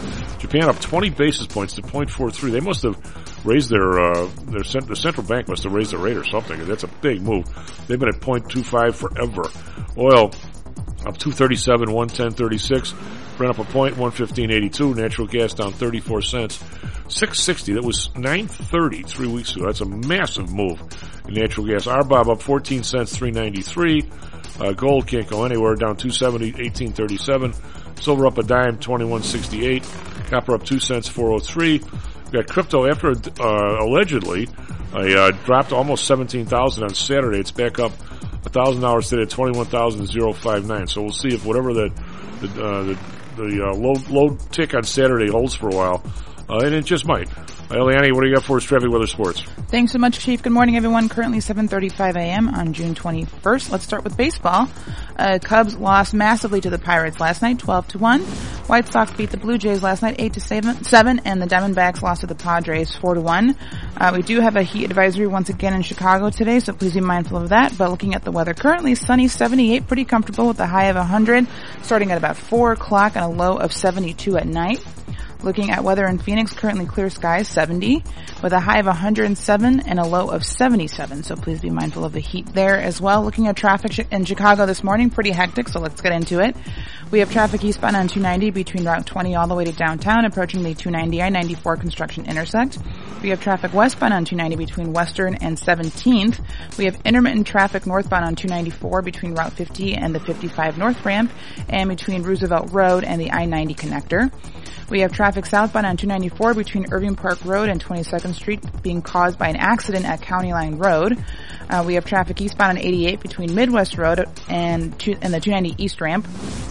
We have more traffic eastbound on I-90 between Lee Street and Lawrence, and westbound between Lawrence and Cumberland. Traffic eastbound 94 between Toohey and Canalport, and westbound between East 130th and Old Orchard Road. Traffic northbound on 57 between West 119th and the 94 East Ramp. Traffic northbound 55 between Route 171 and South Damon. Traffic northbound on Lakeshore between East 31st Street and East Grand, and then back southbound between East Grand and East Roosevelt. Back to you, Chief. Hal, I think we've been kicking around here is that the system as designed has actually a simplicity to it and a beauty to it. And both of us, coming from different directions, keep railing on the fact that our central bank and our Congress keep messing with the system. It's actually pretty good, in my opinion. Is that kind of where you're coming from, the same place? Yeah, I mean, if you really think about what the Fed is, I think what it really is, it's populated by a bunch of people who are really smart. They have PhDs in economics, but they don't do economics. They do mathematics. And here's a great example. Up until about, 2003, I think the discount rate was actually a discount. The discount rate was below the federal funds rate. I think it was by about 50 basis points, if I remember right. It's been a while since I taught money in banking. But in 2003, when the federal funds rate went really, really low to about 1%, they were fearful of the discount rate going negative, so they flipped it. And from that point on, the discount rate was set 100 basis points above the federal funds rate. Now, here's the interesting thing. This is why I said there's not a lot of economists working at the Fed. The Fed had to discourage people from borrowing from the discount window for 80 years.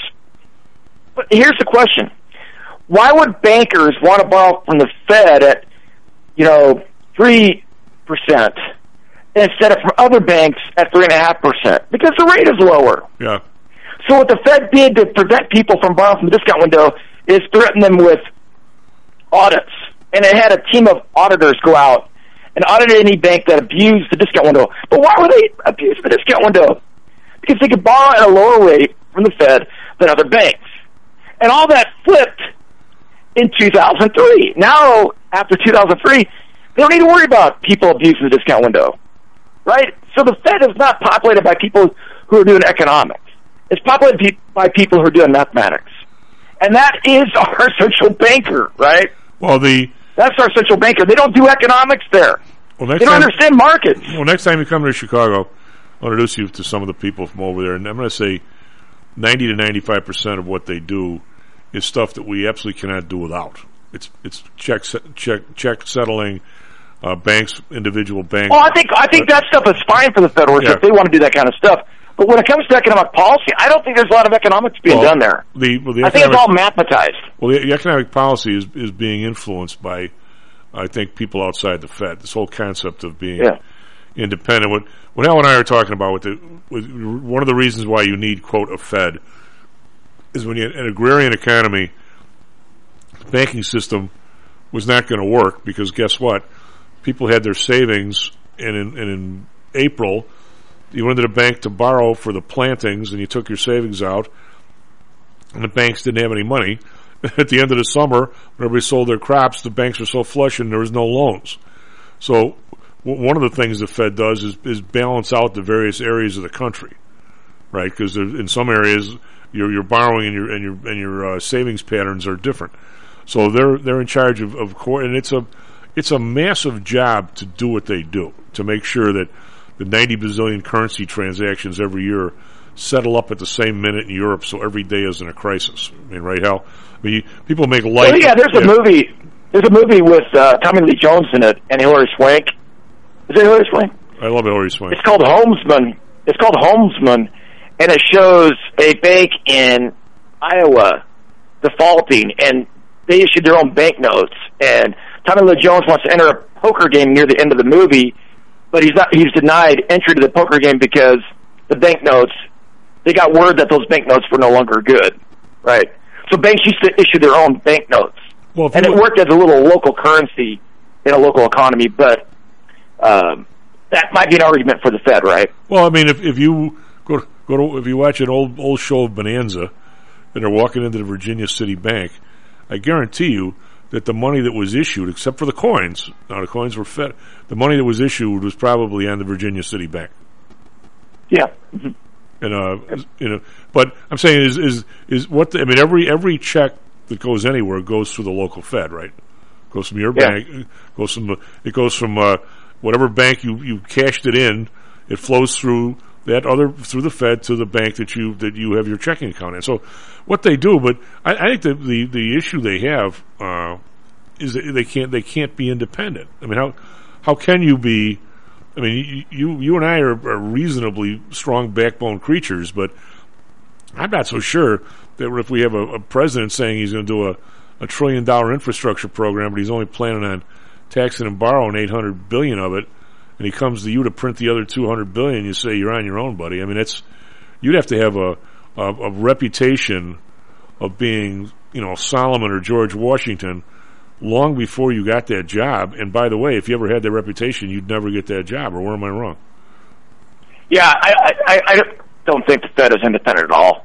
I think the Fed feeds the beast in D.C., and the politicians know it, and they can do whatever they want, and they know the Fed is going to buy it, either directly or indirectly.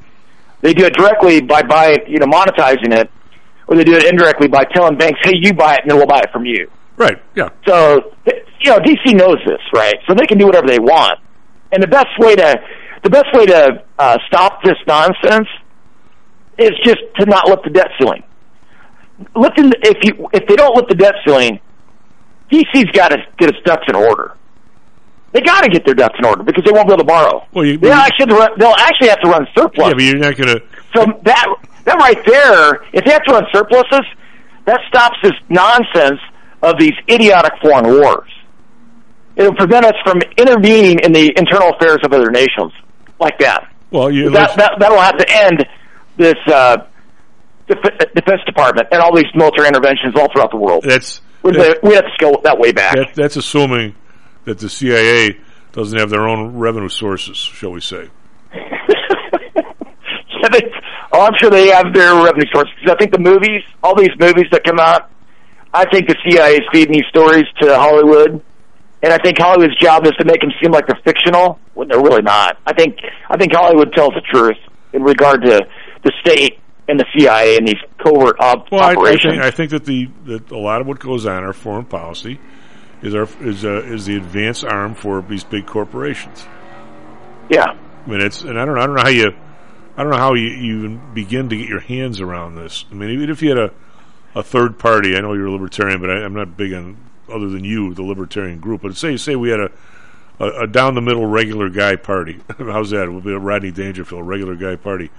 We actually got somebody in with maybe enough senators and representatives where they at least could, make a little noise in Congress.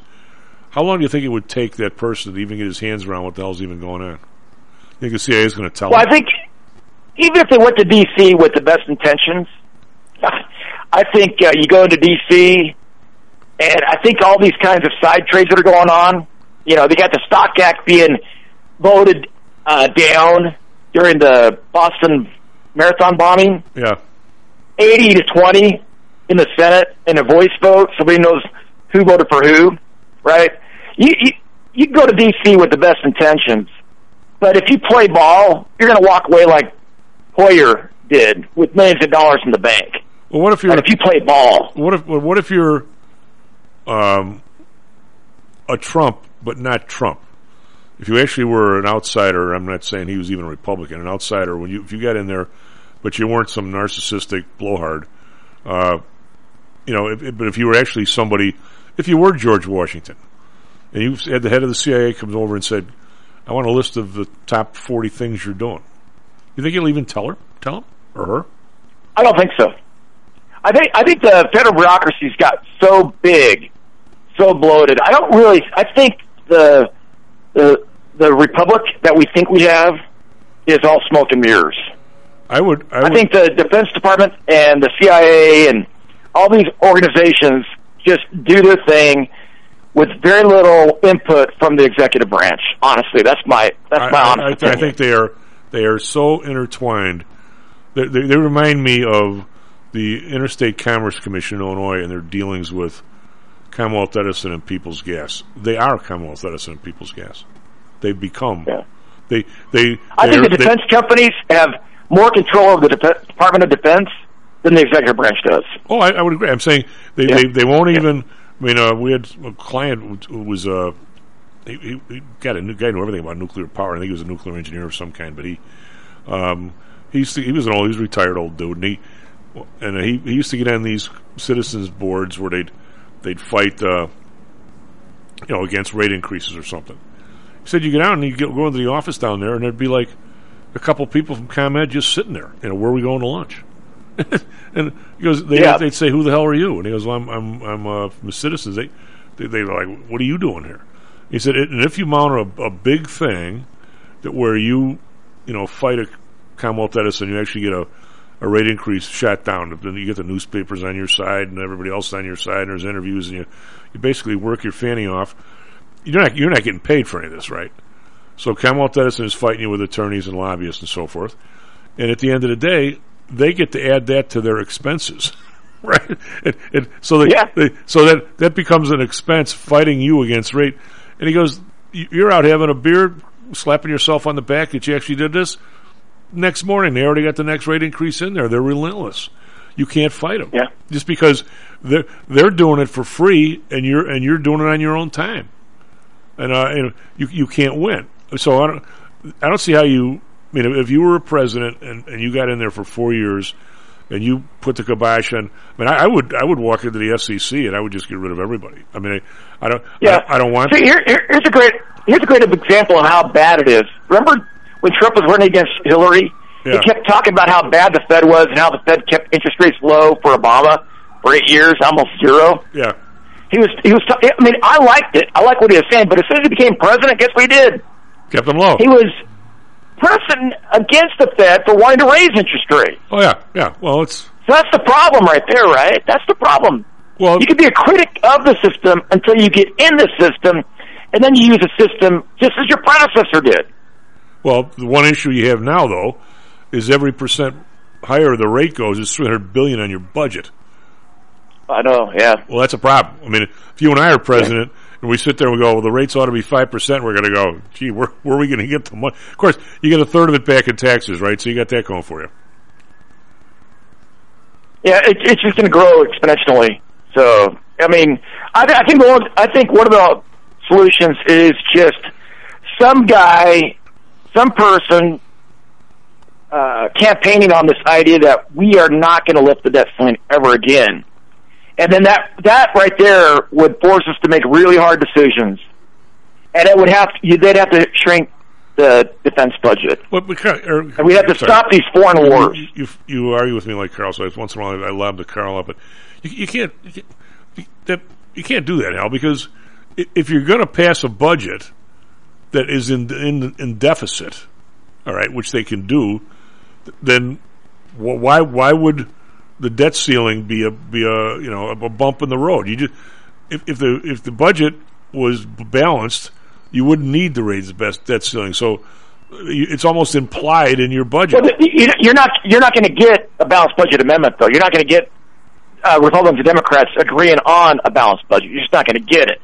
They've been really rare in the last 50 years, right? We had some surpluses in the late 1990s when the Republicans told Clinton, we're not going to give you what you want. But then what did the Republicans start doing as soon as they got that big budget surplus? They started doing what the Democrats were doing. They started spending it, right? I think a lot of you're not going to get that agreement. You're just not going to get it. So the thing that you could do is say we're not going to lift the debt ceiling, which forces the Congress to run budget surpluses. I think so they can pay the interest on the debt. I won't say a lot, but some of that budget surplus had to do with our arcane rules regarding investments. That in the dot-com era, the people who made $200 on a stock had to pay taxes. The people who lost $200 couldn't deduct them. Which is the same thing that's happening now. I mean, if you'd walked in and bought 1,000 shares of MicroStrategy at $1,000, which would be what? How many is that? $100 million, right? No, $10 million. Three decimals over, $100 million. And all of a sudden now it's down to 200. You get to write that off at $3,000 a year for the rest of your life. I don't know how long you're going to live. I hope you live a long time, but I don't think you're going to make it for that. To knock off $1 million at $3,000 a year. So that's a big issue. I don't know. I'm sure that's realized, right? Yeah. Well, I mean that's as much. You can only take $3,000 of capital loss against ordinary income every year. But if you make money on a stock, you got to pay the whole bore. So there's a huge. I mean, if a stock, that's why I'm always ragging big time on. If a stock goes from 100 to 1,000 and back to 100, most people will say, "What's the problem?" And I'm going to say a lot of people borrowed when it was higher to buy it. If there's no borrowing, it wouldn't be as big of a deal, but there is. And if the taxes were the same mirror image up and down, it wouldn't be a problem. But they're not. So between the borrowing, there's a huge incentive to leverage those purchases, though, right? Because with the Fed's inflation goal, you're going to, on average, make money on a leveraged asset purchase than you will. So the fact that the Fed creates inflation creates an incentive for people to engage in margin leverage purchases. But timing is everything. If you bought on margin this year, you're skunked. Oh, yeah. But because the Fed has this 2% inflation goal, and they want it to be a nice, smooth, stable 2% inflation, right, it creates this perverse outcome where people want, that if they assume that this is going to be nice and stable 2% growth, it creates this perverse incentive to buy on margin because the Fed is going to inflate the currency. Where did this 2% inflation goal come from? I think it's a way that the Fed is a cartel of bankers. It's a group of central planners that make decisions, price cap decisions, price setting decisions in a DC boardroom, right? And so if you can create 2% inflation, then people who buy, like real estate assets, for example, they know that they're going to win over the long run because their rents are going to increase geometrically over a long enough time period. while the servicing of those loans is pretty much fixed. So I think that's the whole idea here, is to create a slight modest inflation so people don't really notice it year to year. But over a long enough time horizon, when you take a long look at it, you see that the dollar's been turned into a cent over 100 years. The same thing that happened to Rome. Well, but if you... And that 2% goal, the goal of 2% stable inflation creates this perversity where people will take on all this debt to buy these leveraged assets, whether it's real estate, stocks, or Bitcoin, right? Well, I mean, that's the perversity of it. It's if you can keep it there, as Milton Friedman used to say, hardest thing about inflation is the first little bit tastes so good it's like bringing beer to a party. But then you get but I mean, I was a little tyke, but I remember a little bit the 50s and the 60s, and it was economic nirvana. I mean, it sure wasn't nirvana if you had a bad tooth or had any heart problems, because the medical stuff wasn't so hot.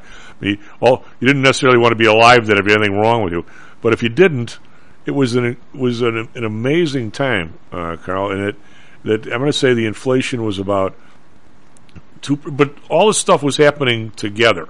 You had an awful lot of what do you call when you economic where the stuff you make per hour is worth more and more. You have an increase in what's the term when you can do more and more per minute of work. Productivity. Yeah, your productivity is screaming up because there's invention after invention.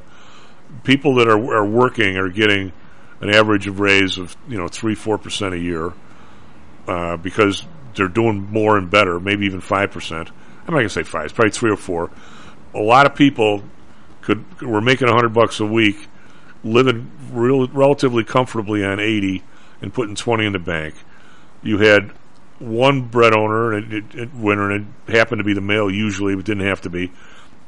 So that you had one of the parents was at home, which stopped a lot of the the absurdity with kids you have now when there's nobody around to watch them.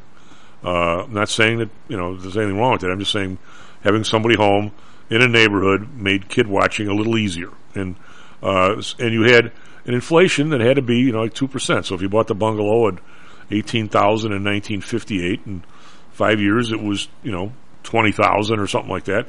wasn't off the chart, but it was creeping just a little, and your salaries are creeping just a little. It was an economic, pretty much as good as it can get, and just part of that was the 2% inflation. But it's like saying if somebody's healthy, they're eating, they're exercising, they're breathing, they're pooping, and then all of a sudden they're dead. If we can just get them pooping again, no. It all has to come together. It's not the 2% inflation wasn't the whole story, Hal. It was everything else. People were working. They were becoming more productive, so they were making more. Prices were going up a little bit, not as much as people were making more year over year. It was about as good as it can get for the average person, hence the middle class, right? And now none of that's working. And the Fed's zeroing in at the 2%, saying if we can just get this at 2%, what's the difference? None of the other stuff's working, right? Just saying. Yeah, I mean, I just don't see the Fed. I just see the Fed as an instrument of these very powerful interests who try to sell us on this idea that under their stewardship, under their leadership, all can do well.